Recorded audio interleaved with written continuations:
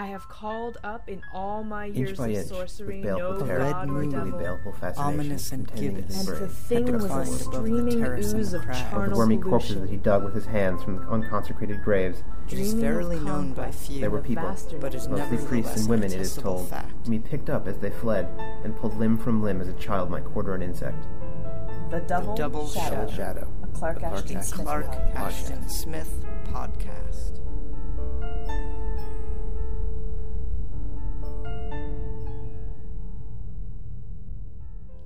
Hello, and welcome to The Double Shadow, a podcast exploring the weird fiction of 20th century writer Clark Ashton Smith. I'm Tim. I'm Philip.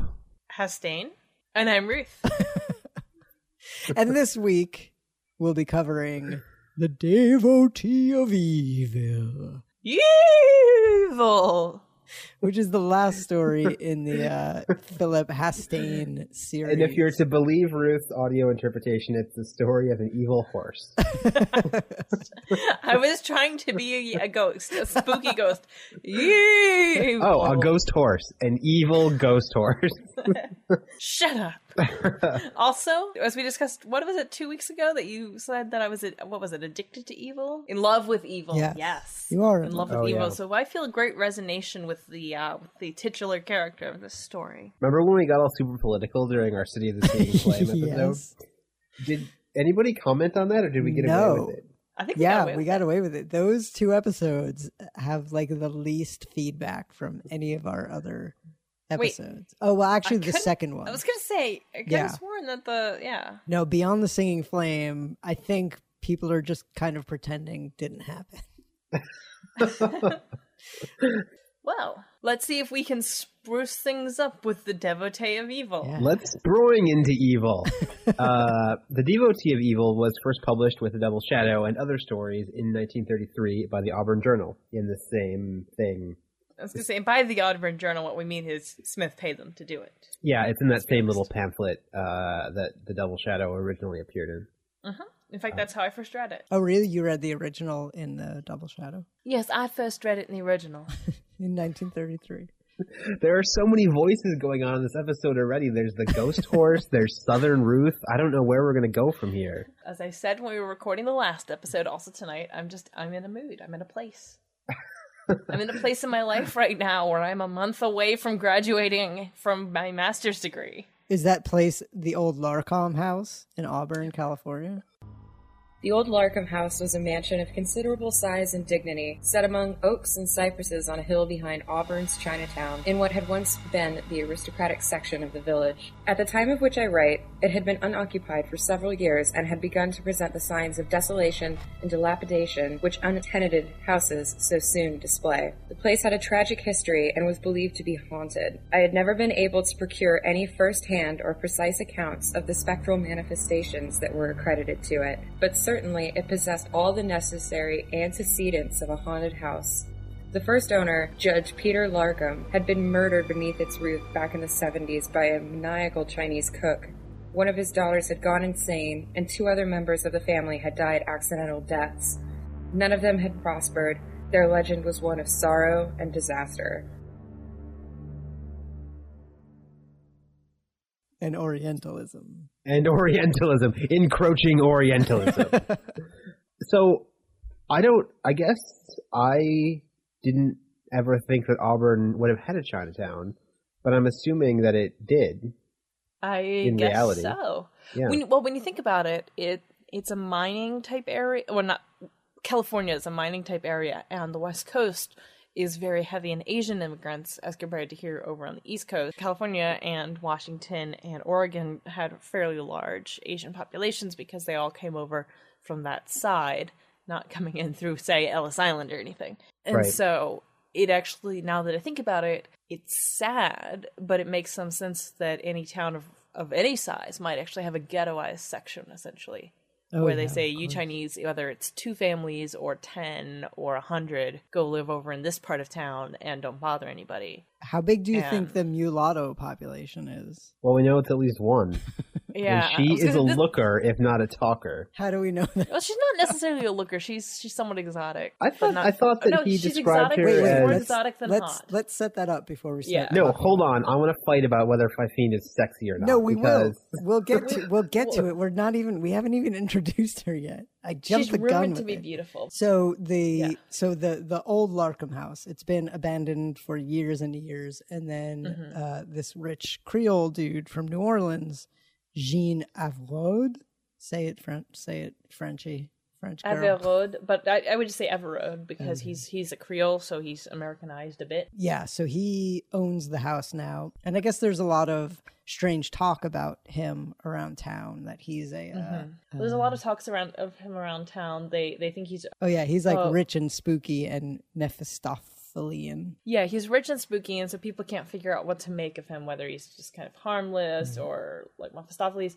And they think he's weird because he's bringing in carpenters and stuff, but he's not changing the outside of the house. He's leaving the outside of the house all crappy and overgrown. And also he has this mulatress, as she is called, who we'll meet later, and she's never spoken to anyone, and people think she's both mistress and housekeeper. So Hastane, who we understand in the story to never have had any kind of supernatural experiences, is kind of, I guess, just a man about Auburn. Like, he literally, in this story, he almost, I think, literally becomes Clark Ashton Smith. Like, he's in Auburn, he's around Auburn, he's a writer in Auburn, and he's seen Evero around a little bit, but the story of their first meeting is pretty hilarious, I think.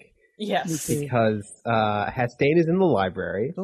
Reading a newspaper. He's reading a newspaper, not about the price of gold or about the impending Orientalism. He is reading about a man who locked his wife and children in a closet and then laid an apron string like a fuse, lit it on fire, and burned them to death. Yeah. So it's he's doing some light reading in the Auburn Library. And that's really all we know about that story. It's so ridiculous. Yeah, it's like a little story within the story, which Smith doesn't usually do. He doesn't usually sidetrack from his main narrative to tell like a little side, especially one story that's so morbid. Like, it's so morbid. Yeah, but there's a point to that because Averode, who seems to be familiar with that story, sees that Hastane, I almost called him Smith, sees that Hastane is reading it and leans over and says, like, that's a good one, right? Yeah. Could any man on his own initiative have conceived and executed something so gratuitously fiendish? Let's talk about evil, man. Yeah, right. Yeah, so they engage in this philosophical conversation. There's a lot of philosophizing in this story. About evil. About evil and mankind.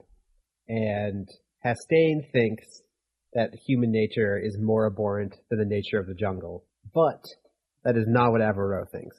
No. Averroes thinks that there is an evil force or entity somewhere in the universe that is a dark vibration. Like a black sun. That radiates evil into mankind. Penetrate like any other ray, perhaps even more deeply. And then he's like, oh, you probably don't understand what I'm talking about. But strangely, Hastane is like, oh no, I get what you're talking about. Without any reference to any of his other stories. Like, oh yeah, I get what you're talking about. Oh, okay. You're saying that there's a devil somewhere in the universe. But it's not even that. He doesn't believe that it comes from a Satan or an entity. He even says that. A Satan? No. What I conceive is a sort of dark vibration. He just believes that it's like that evil is radiation. It's like cosmic rays that come out and make people do bad things. Cosmic rays of evil. If we could find and destroy that place in the universe. I don't really necessarily understand what his point is because, well, I guess we should get through the whole story and then we can try to figure out what exactly it is that he thinks that he's doing. Well, I know that Averroes, like, he stands up and says, oh, so, by the way, in case you didn't know who I am, here's who I am, and I know who you are because I admire your books, and we may have certain tastes in common. Nudge, nudge, wink, wink. Know what I mean? Say no more. So why don't you come by and see me sometime, eh? And then he bumps into him on the street a few days later, and he's like, "Hey, come by and see me sometime, eh? okay, I get lonely. It's just me in the house.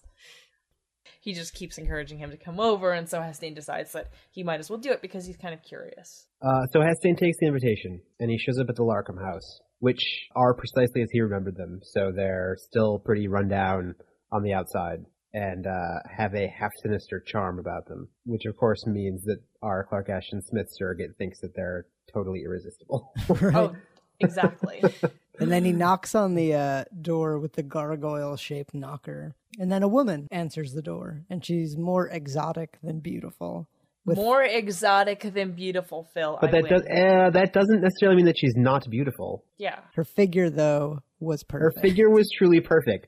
All I'm saying is if she was massively beautiful and even more massively exotic, then I could still be correct. Yeah. But she doesn't speak. No. Nope. So she smiles and makes signs for him to enter.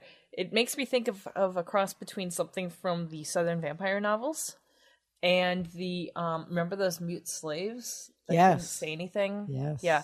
Now, of course, she's not a slave, but she is a housekeeper who comes from Louisiana in the 1930s. So as far as like rights and options and possibilities go, maybe not the best. Although she is perhaps involved and perhaps happily. Like she seems, well, we'll talk about how she feels about him later. Right. Yeah. Another thing that relates the story to the last story is the presence of like concerned Females, love interests. Yeah, concerned women, which is again kind of, I don't know. They're just, these stories are so similar. It's really weird. So Fafine is her name. Fifine, Yeah. Fafine admits him into the house, and Hastane gets to spend a moment or two in the gloomy library looking at the array of tomes that What are they all has about? connected. They are all, well, let me tell you, there's a lot of disciplines represented, but they're really all about evil. Yeah. It's like Les Fleurs du Mal, which is the poetry, and then Byron and Poe and Manichaeanism and all kinds of stuff. What would you call someone who's so into evil like this? A super cool dude. Devotee. I guess that's the end of the story then, huh? Yeah, he comes into the in and he's library like, and well, he's like, man, you are devoted to evil. And he's like, I call myself a devotee of evil. And see, and Avro comes in and is like, I noticed that your eyes keep lingering on my sexy books. And then he sort of, reveals what we've already said, which is that they really are all about evil, the study of ancient evil and modern evil and medieval evil. And he's found evil everywhere. He's found it in the inspirations of poets and romancers. He's found it in the novels of Hastane. He's found it even in the decay of trees and flowers and minerals. He has, again, a real philosophy of evil. He's postulated a monistic evil, which is the source of all death, deterioration, imperfection, pain, sorrow, madness, and disease. I also like that his theory is that, now, when he says, I am sure that somewhere in space there is the center from which all evil emanates, he's talking about like space, right? Like out in the galaxy, right? That's how I took it. I think so, yeah. Yeah. I picture like a deep dark hole with tentacles coming out of it, kind of like in video games, specifically like some of the Daedric stuff in Skyrim. That's where I'm going with that. I equate this story with John Carpenter's movie, The Prince of Darkness, which has this crazy scientific explanation for what evil is. Like they find the devil in a tub of goo. It's like a substance, which I've been in a lot of disagreements about that movie recently. I really like it, but it's totally a bizarre and probably objectively speaking not a very good movie, but it has this sort of like weird quantum mechanics take on what evil is, and that's what this reminds me of. Huh. I have learned that certain localities and buildings, certain arrangements of natural or artificial objects, are more favorable to the reception of evil influences than others. The laws that determine the degree of receptivity are still obscure to me, but at least I have verified the fact itself. As you know, there are houses or neighborhoods notorious for a succession of crimes or misfortunes, and there are also articles, such as certain jewels whose possession is accompanied by disaster. Such places and things are receivers of evil. I have a theory, however, that there is always more or less interference with the direct flow of the malignant force, and that pure absolute evil has never yet been manifested. By the use of some device which would create a proper field or form a receiving station, it should be possible to evoke this absolute evil. Under such conditions, I am sure that the dark vibration would become a visible and tangible thing compared to light or electricity. He eyed me with a gaze that was disconcertingly exigent. Then, I will confess that I have purchased this old mansion and its grounds mainly on account of their baleful history. The place is unusually liable to the influence of which I have spoken. I am now at work on an apparatus by means of which, when it is perfected, I hope to manifest in their essential purity the radiations of malign force. Because, yeah. It's a crazy idea. This story also reminds me a lot, actually, of The House on Haunted Hill, in that it has this idea that, like, some places are just bad. Yeah, I could see that. And also what about The Haunting of Hill House? That's what I meant. Yeah, the Haunting of Hill House. Yeah, and that also just the idea of like a dude who then comes to that house because he wants to either prove or disprove his like crazy theory about the supernatural. It has. I mean, I doubt that Shirley Jackson read this and was like, "Hey, I'm going to write this other story," but it has a certain. They bear a certain resemblance to each other. I think it's a cool idea in that there's like for once we've got somebody coming to the house to prove it, not to disprove it, and to make it more stronger. Kind of a cool approach to it. So Fafine comes in, and I think this is actually when we learn her name, and Evero kind of reveals that Fafine is the only person that cares for him at all. And we also learn that Evero had a wife, but she is now doubly dead to him, which is a fascinating little detail. I don't know if that means that she is actually dead, or if he just views her to be dead to him. I could see it as they were estranged and then she died. Or I could see it as she died, he raised her from the dead, and then she died again. I didn't think that. I think she probably she wasn't comfortable with his devotion to evil, so but they probably didn't get a divorce, but yeah, they were probably estranged. But don't you think that it's possible? I don't know, the doubly dead thing is weird. Because the first time I read it, I was like, oh, well, maybe she died horribly in a way that he is not able to explain. And this whole, like, his whole devotion to evil is a means by which he's attempting to find some kind of order that would make sense of his wife's death. But the doubly dead implies bad blood, so I don't think that my interpretation is necessarily the correct one. I still just like the idea that she came back and he was like, oh, crap, she's not actually, she's kind of a zombie now. Given my penchant for reading between the lines of stories where there's no evidence, I'm going to 100% go behind Ruth, which is to say that I agree. There's a secret zombie love story that is the background of the Devotee of Evil. We saw because he had Fafine kill her the second time, and through that trauma she lost her ability to speak. Yes. I think I'm going to write this. Also, I mean, it was Louisiana, and insert 1930s voodoo related stereotype here. Absolutely. We all know that in the 1930s, voodoo worked. And everybody was always coming back to life. It was a huge problem until Roosevelt covered it up. Yeah. Smith is basically screaming this subplot at him. So what's funny is that he considers Averroes a madman after he leaves him, but he considers his madness of an uncommon and picturesque variety. Right. And so he decides to just go for it. He does the same thing in this story that he did in the last story, where he just kind of loses the trail of what they're talking about and gets out of there. Mm-hmm. But then he starts coming back again. Well, because he keeps bumping into him. Oh, he keeps bumping into him in town. And I think he doesn't want too much to do with him because he thinks he's totally Looney Tunes. But then he sees him one day and he's like, "Oh, I finished my machine." If you want to see it. No, it's not. It's not finished yet. No, it's just I'll show it to you if you want to see it. Right. Yeah. So he protests his eagerness to do it and leads him into this room that he hasn't been in before, and now he understands where all the carpentry had been going. Because if you remember, when he came to the house, he's like, well, I don't see anything that the carpenters would have done. This looks exactly like it should have. Everett says that that's on purpose because he didn't want to mess with the house. Because you know what happens if you mess with the house, you might lose the evil vibrations. Yeah. Oh, that's right. I was listening to Coast AM the other day, and they had the guy who was the kid in the, what was it? The Amityville Horror House on there. And that old tale. And he basically said that it was the family's fault, not the house's fault, because his dad was involved with transcendental meditation and drugs. Wait, no, but that whole story was fake. Tim. It's fake. I honestly have no idea. And it's also entirely possible that, like, the kid believes that it was real because, you know, he was very young at the time and kind of traumatized about it. Yeah, and his parents told him it was all real and stuff. But all the stuff that I read, it was something that was cooked up between the lawyer and like a publisher. Yeah, that's what it definitely sounded like. Yeah. But anyway, it just made me think of the house that was evil when I read it, and then I couldn't remember what I had just been listening to that made me think of it. But that's the thing.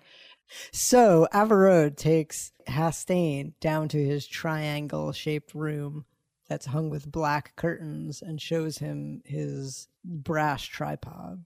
What I love about this is that it is not science, it's music. Mm-hmm. Like, it's all gongs and wires. It's like a crazy musical instrument that he's going to play. Yeah. Which is all about waves. The machine, super cool, I think. Super cool. The machine is described as, it's on a low tripod of brass.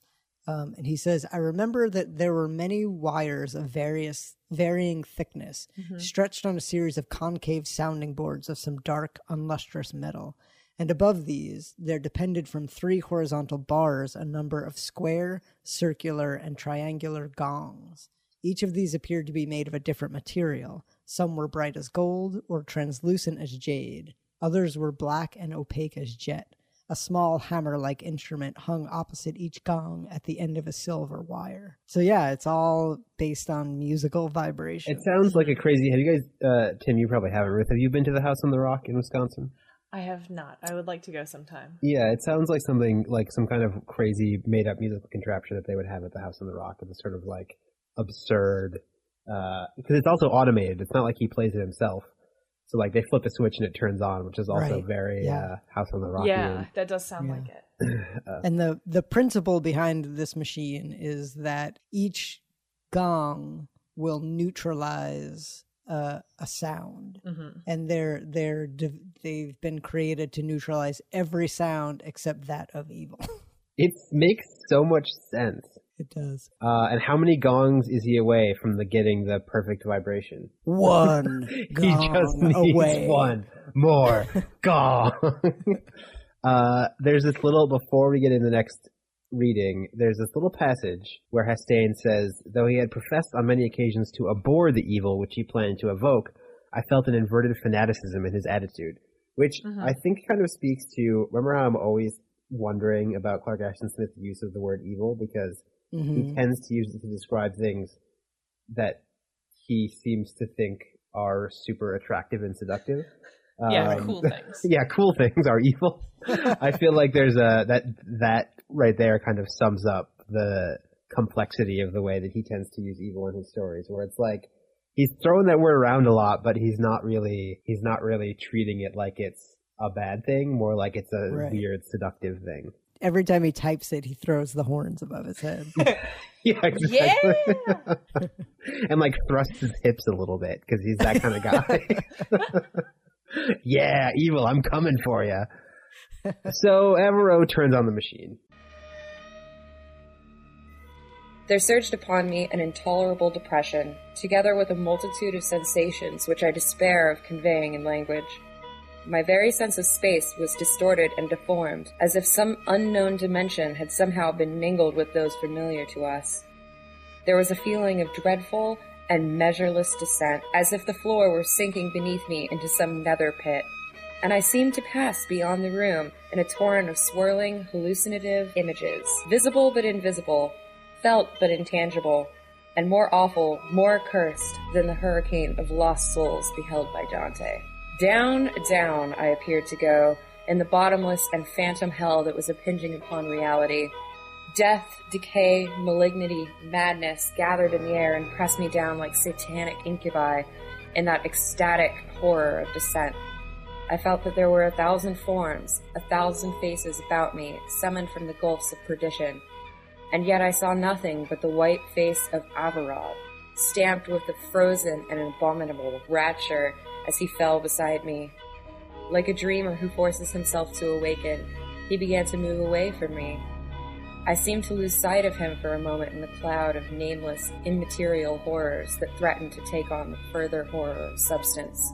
Then I realized that Averod had turned off the switch and that the oscillating hammers had ceased to beat on those infernal gongs. The double shaft of shadow faded in midair.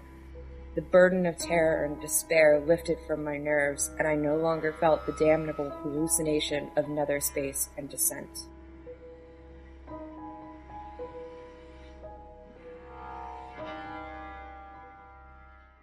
So this is exactly like what Hastane doesn't remember from the last story, where Yes. his wallpaper goes away and he goes to another dimension, and also what he doesn't remember about going beyond the city of the singing flame when he had this experience.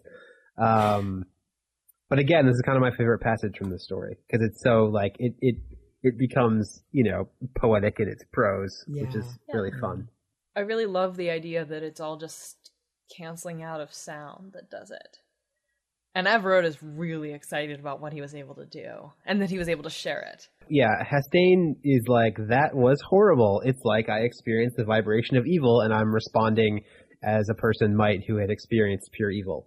And Averod is like, no, dude, that rock! Wait, I like he describes the sound that it made when it turned on. The sound they made was dissonant and disquieting to the last degree, a diabolic percussion unlike anything I have ever heard, and exquisitely painful to the nerves. I felt as if a flood of finely broken glass was pouring into my ears. Yeah, It's like, remember we made all those stoner metal jokes, and yet here we are, and maybe he just heard, like, an Electric Wizard album or something. Yeah. Or Blood Ceremony. Yeah, but then he would describe the sound of the flute, right? That's true. The demonic flute. Yeah, I know. Maybe that's what Lovecraft was hearing. So he leaves, and there's this fun little beat where Hastane kind of questions, I wondered if my sensation in the black triangular room had not been wholly a matter of suggestion or auto-hypnosis. I asked myself if it were credible that a cosmic force of that sort postulated by Averroes could really exist, or, granting it existed, could be evoked by any man through the absurd intermediation of a musical device. Like I love Hastane. I love this passage for two reasons. One, because it asks a very valid question about what's going on, in that, like, it might, I don't know if the story really gives an answer. Like, it could just be that he has, you know, created an auto-hypnosis machine. And the second thing is that it acknowledges how absurd the story is. Like, Yeah. Right. Like, yeah, there's this absurd musical device. Like, Just go with it. yeah. Also, once again, Hastane has definitely not experienced anything else Oh, no, God, no, like never. this before. Nope. So is it now that when he leaves and then Yeah. Fifine stops him and No. implores him with her eyes? No. No. That's not He until leaves, comes but back. then I can't remember what Okay. makes him come back to the house for the last time. It's really, Okay. it's very like, okay, go So ahead. that's the weird thing, is that he just decides that, you know what, it was all subjective, and gosh darn it, he's coming back. Like, there's no moment of a day later or whatever. It doesn't say what kind of timing Yeah. it was. It just seems like he went back to spite It's himself. very abrupt. Yeah. It's weirdly It's like, and then abrupt. suddenly he's back. There's no time even really at home. He's just trying to convince Yeah. himself out in the outside world that it's all real, and we don't know if it's an hour, a day, a week. And bam, he comes back. And this time, for a longer period, nobody's answering the knock. And then when Fifine does answer, apparently she's got kind of crazy She eyes. grunts at him. And she grunts at him because she's mute, and she's like so freaked out that she's making a sound. She's trying to convey something, and she pulls at his sleeve and draws him along toward the triangular room. And he starts hearing the sound of the gongs, and then she's just like, okay. She gives him this look like, I'm so freaked out. You go in there. I'm not going to go back in there again and stuff. So then what happens, guys? Yes. Okay. Yeah. Yes, hello. Hi. Okay. So they go into the room and the machine is on. Yes. It's like full blown, 100% on. And that gong is gonging. Yeah. The station is fully The operational. station is fully operational. And Averroes is wearing a medieval costume with a black gown and cap Yes. like Faustus. He's dressed like a sorcerer It's in front awesome. of this evil machine. But so, Literally hold an evil on. machine. Pause on the image of him as a sorcerer. Yeah. Yes. Why? Yeah. Like, why? Again, it's not like he's dressing up to play an instrument. It's just a switch he flips. Why Okay. is he No. wearing the sorcerer costume? I have 2 suggestions. Because if I were going to encounter pure evil, I would just put on my smoking jacket and my flip-flops and, like, my Bermuda shorts. Bring it, dude. Yeah. Yeah, that does sound pretty evil, Phil, as a combo. Why? But if it's... Hey, Ruth. Okay, so Hear me I out. have- Why do you have to dress like evil to experience pure evil? It's I not have 2 fashion, things. it's evil. Go ahead. One is that he doesn't want to disrupt the mood in any way. So setting the mood by wearing a properly sorcerer's outfit could be a part of his not disrupting it with like a jolly waves or comfy waves or something. Okay. 2, my theory is that these actually are medieval garments that belong to a sorcerer or something, and like the house, because he needed a good place to build this, Yeah, he's right, wearing yeah. attractors of evil. Evil attractors. Yeah, these are evil attractors. These are things. These belong to somebody, say, like Gilles de Rais that we mentioned back in the day on our Everon things, that he, killed all of those kids. I just feel like it makes it all a little bit corny. Phil. I liked it. I liked it. I like that he's so dedicated to this that he's like, you know what?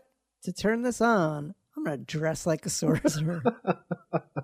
I'm going Ride for the it. lightning, man. Yeah. And then And honestly, I would do the same thing. you would so I'm- do the same thing. If I'm going to something really cool, I dress up for it, And rather than like turning it off or anything, Hastane also gets sucked into it. Everett just becomes one more phantom in his delirium that he's experiencing. And Fifine is another one, but she runs by him and hits the switch that operates the hammers. Bam, it's all turned off. As one who reemerges from a swoon, I saw the fading of the dole pillar, till the light was no longer sullied by any tinge of that satanic radiation, and where it had been, Averroes still stood beside the baleful instrument he had designed. Erect and rigid he stood, in a strange immobility, and I felt an incredulous horror, a chill awe, as I went forward and touched him with a faltering hand. From that which I saw and touched was no longer a human being, but an ebon statue, whose face and brow and fingers were black as the Faust-like raiment or the Solon curtains. Charred as by sable fire or frozen by black cold, the features bore the eternal ecstasy and pain of Lucifer in his ultimate hell of ice. For an instant, the supreme evil which Averroes had worshipped so madly, which he had summoned from the vaults of incalculable space, had made him one with himself, and passing, it had left him petrified into an image of its own essence. The form that I had touched was harder than marble, and I knew that it would endure to all time as a testimony of the infinite Medusian power that is death and corruption and darkness. Fifine had now thrown herself at the feet of the image and was clasping its insensible knees. With her frightful muted moaning in my ears, I went forth for the last time from that chamber and from that mansion. Vainly, through delirious months and madness-ridden years, I have tried to shake off the infrangible obsession of my memories. But there is a fatal numbness in my brain, as if it too had been charred and blackened a little in that moment of overpowering nearness to the dark ray of the black statue that was Jean Averroes. The Empress of awful and forbidden things has been set like an everlasting seal.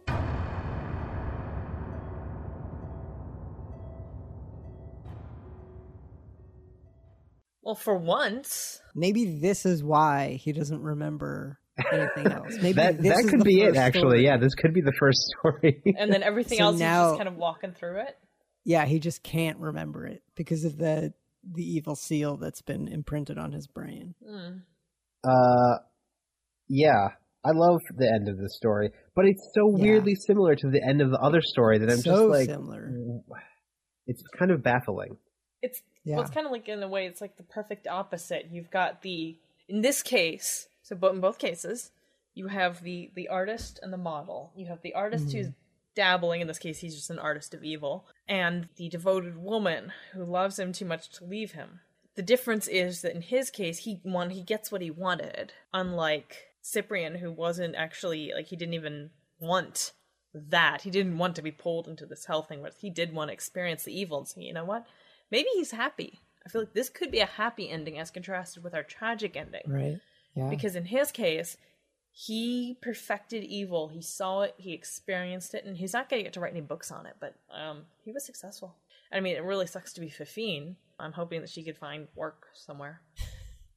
I did feel a little bit bad about him not, like, offering to take her home and give her somewhere safe to live while she looked for work or something, because that just seems really cruel to run out on her like that. On the other hand, maybe Everode has money in the house and she can, you know, find some way to take care of herself. Anyway, it was just concerning. It's fascinating to me that he chose to, I think I hadn't necessarily really realized how, I guess I'll use the word obsessed, Clark Ashton Smith was with statuary until I read these two stories and like combined them thereupon with all of the statuary and like Averone and the other stories. Well, he also did sculpting. He did, but beyond that, like as an image, as a narrative image, it's like right. he uses it a lot, which is cool. I don't really know what to make of it. There are some like role-playing game supplements, like the one Isle of the Unknown that's all Clark Ashton Smithian, and it's all about a series of statues. And I was like, oh yeah, I guess he uses statues sometimes, but no, I see where they're coming from. Like it's a lot of there's a lot of statues. And like statues as a result of meddling with forces from the beyond, you know? Yeah, that's true. Now thinking about it, this happens at least once in Zathik as well, where a statue comes to life. Or in this case, like vice versa, where like this like encounter with a statue, with the unknown becomes like turns you into a statue. What was the one in Averone where the statue of the horny monks, the Venus? Yeah. Yes, I love that statue. The disinterment of Venus. Yeah. That was great. So my second question is: do you think that this is both a take on the Beyond and on Eric Zahn? From Beyond. I I hadn't thought of Eric Zahn. I thought of From Beyond and the Great God Pan, actually. Yeah, I think it definitely feels a bit like the Great God Pan too. But yeah, also Eric Zahn, except he is keeping evil away. Yeah, but I guess just in like the idea that it's right out there. But it is like music can influence things beyond what we conceive as normal. And this one has this like awesome music as science thing that I don't really know any other story that really does that, right? The only other story I can think of is Karnak, Ghost Hunter, Ghost Breaker, whatever. He has that electric pentagram that he uses. Does it vibrate though? Like does it make music? No, I think it's lights. I think it works on light waves, but it's a machine that simulates a cult. I feel like I would have had if I hadn't read The Devotee of Evil and Hunters from Beyond. I mean, I read Hunters from Beyond before, but I read this for the first time for recording the podcast. If I hadn't read them back to back, I probably would have had a higher estimation of Devotee of Evil. But reading them back to back, I was a little bit like, I just read this story. Why am I reading it again? But like with a little bit of space, I think I would have come away with a much higher regard for it. I definitely enjoyed them both. It's interesting. All of the Hastain stories are, and I think you mentioned this last episode, Phil, they're all basically the same story, just told in different ways. And for different kinds of artists. Yeah, it's very, very, very interesting. And it strikes me as like a weird, almost like a genre that Smith didn't want to, that he like dabbled in but didn't engage with. Because like it's so weird to use explicitly the same character multiple times, but then not have any interconnection between the stories at all. Seems super weird, especially if each of them is gonna center around like some experience of Beyond. Yeah, or like a shocking experience from Beyond, like of the Beyond. Like it's weird to do that, which is why they almost feel like dalliances, or like he was flirting with maybe he was gonna have a recurring character, but then like kind of was like meh, and then but then wrote another story about him anyway. It's weird. I can't figure out what the impulse is to do them this way. You know? Yeah. Like it's 3 first drafts of the same story. Series. Yeah. Because if you think about Karnaki, or you think about like Conan, or you think about even like Lovecraft's recurring character, who is Randolph Carter. Right? Mm-hmm. Yeah. Like those stories, I mean, Conan's stories don't explicitly build on one another, but it's not like he's shocked 3 times by the first time he sees magic, you know? It's a head scratcher. I like the stories, but it's a head scratcher as to why not just invent another character for each of them, you know? It's such weird fiction. Yeah. If only there was some subgenre name for this kind of fiction. Oh well, I guess we'll never know.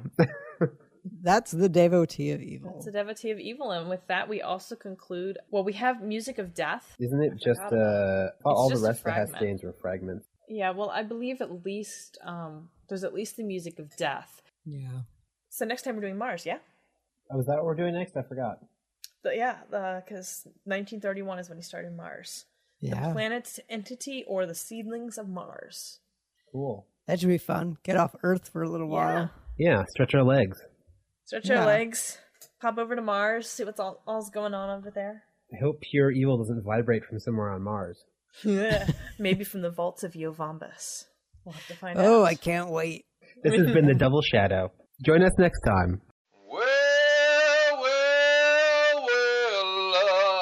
I'm talking about that old double shadow.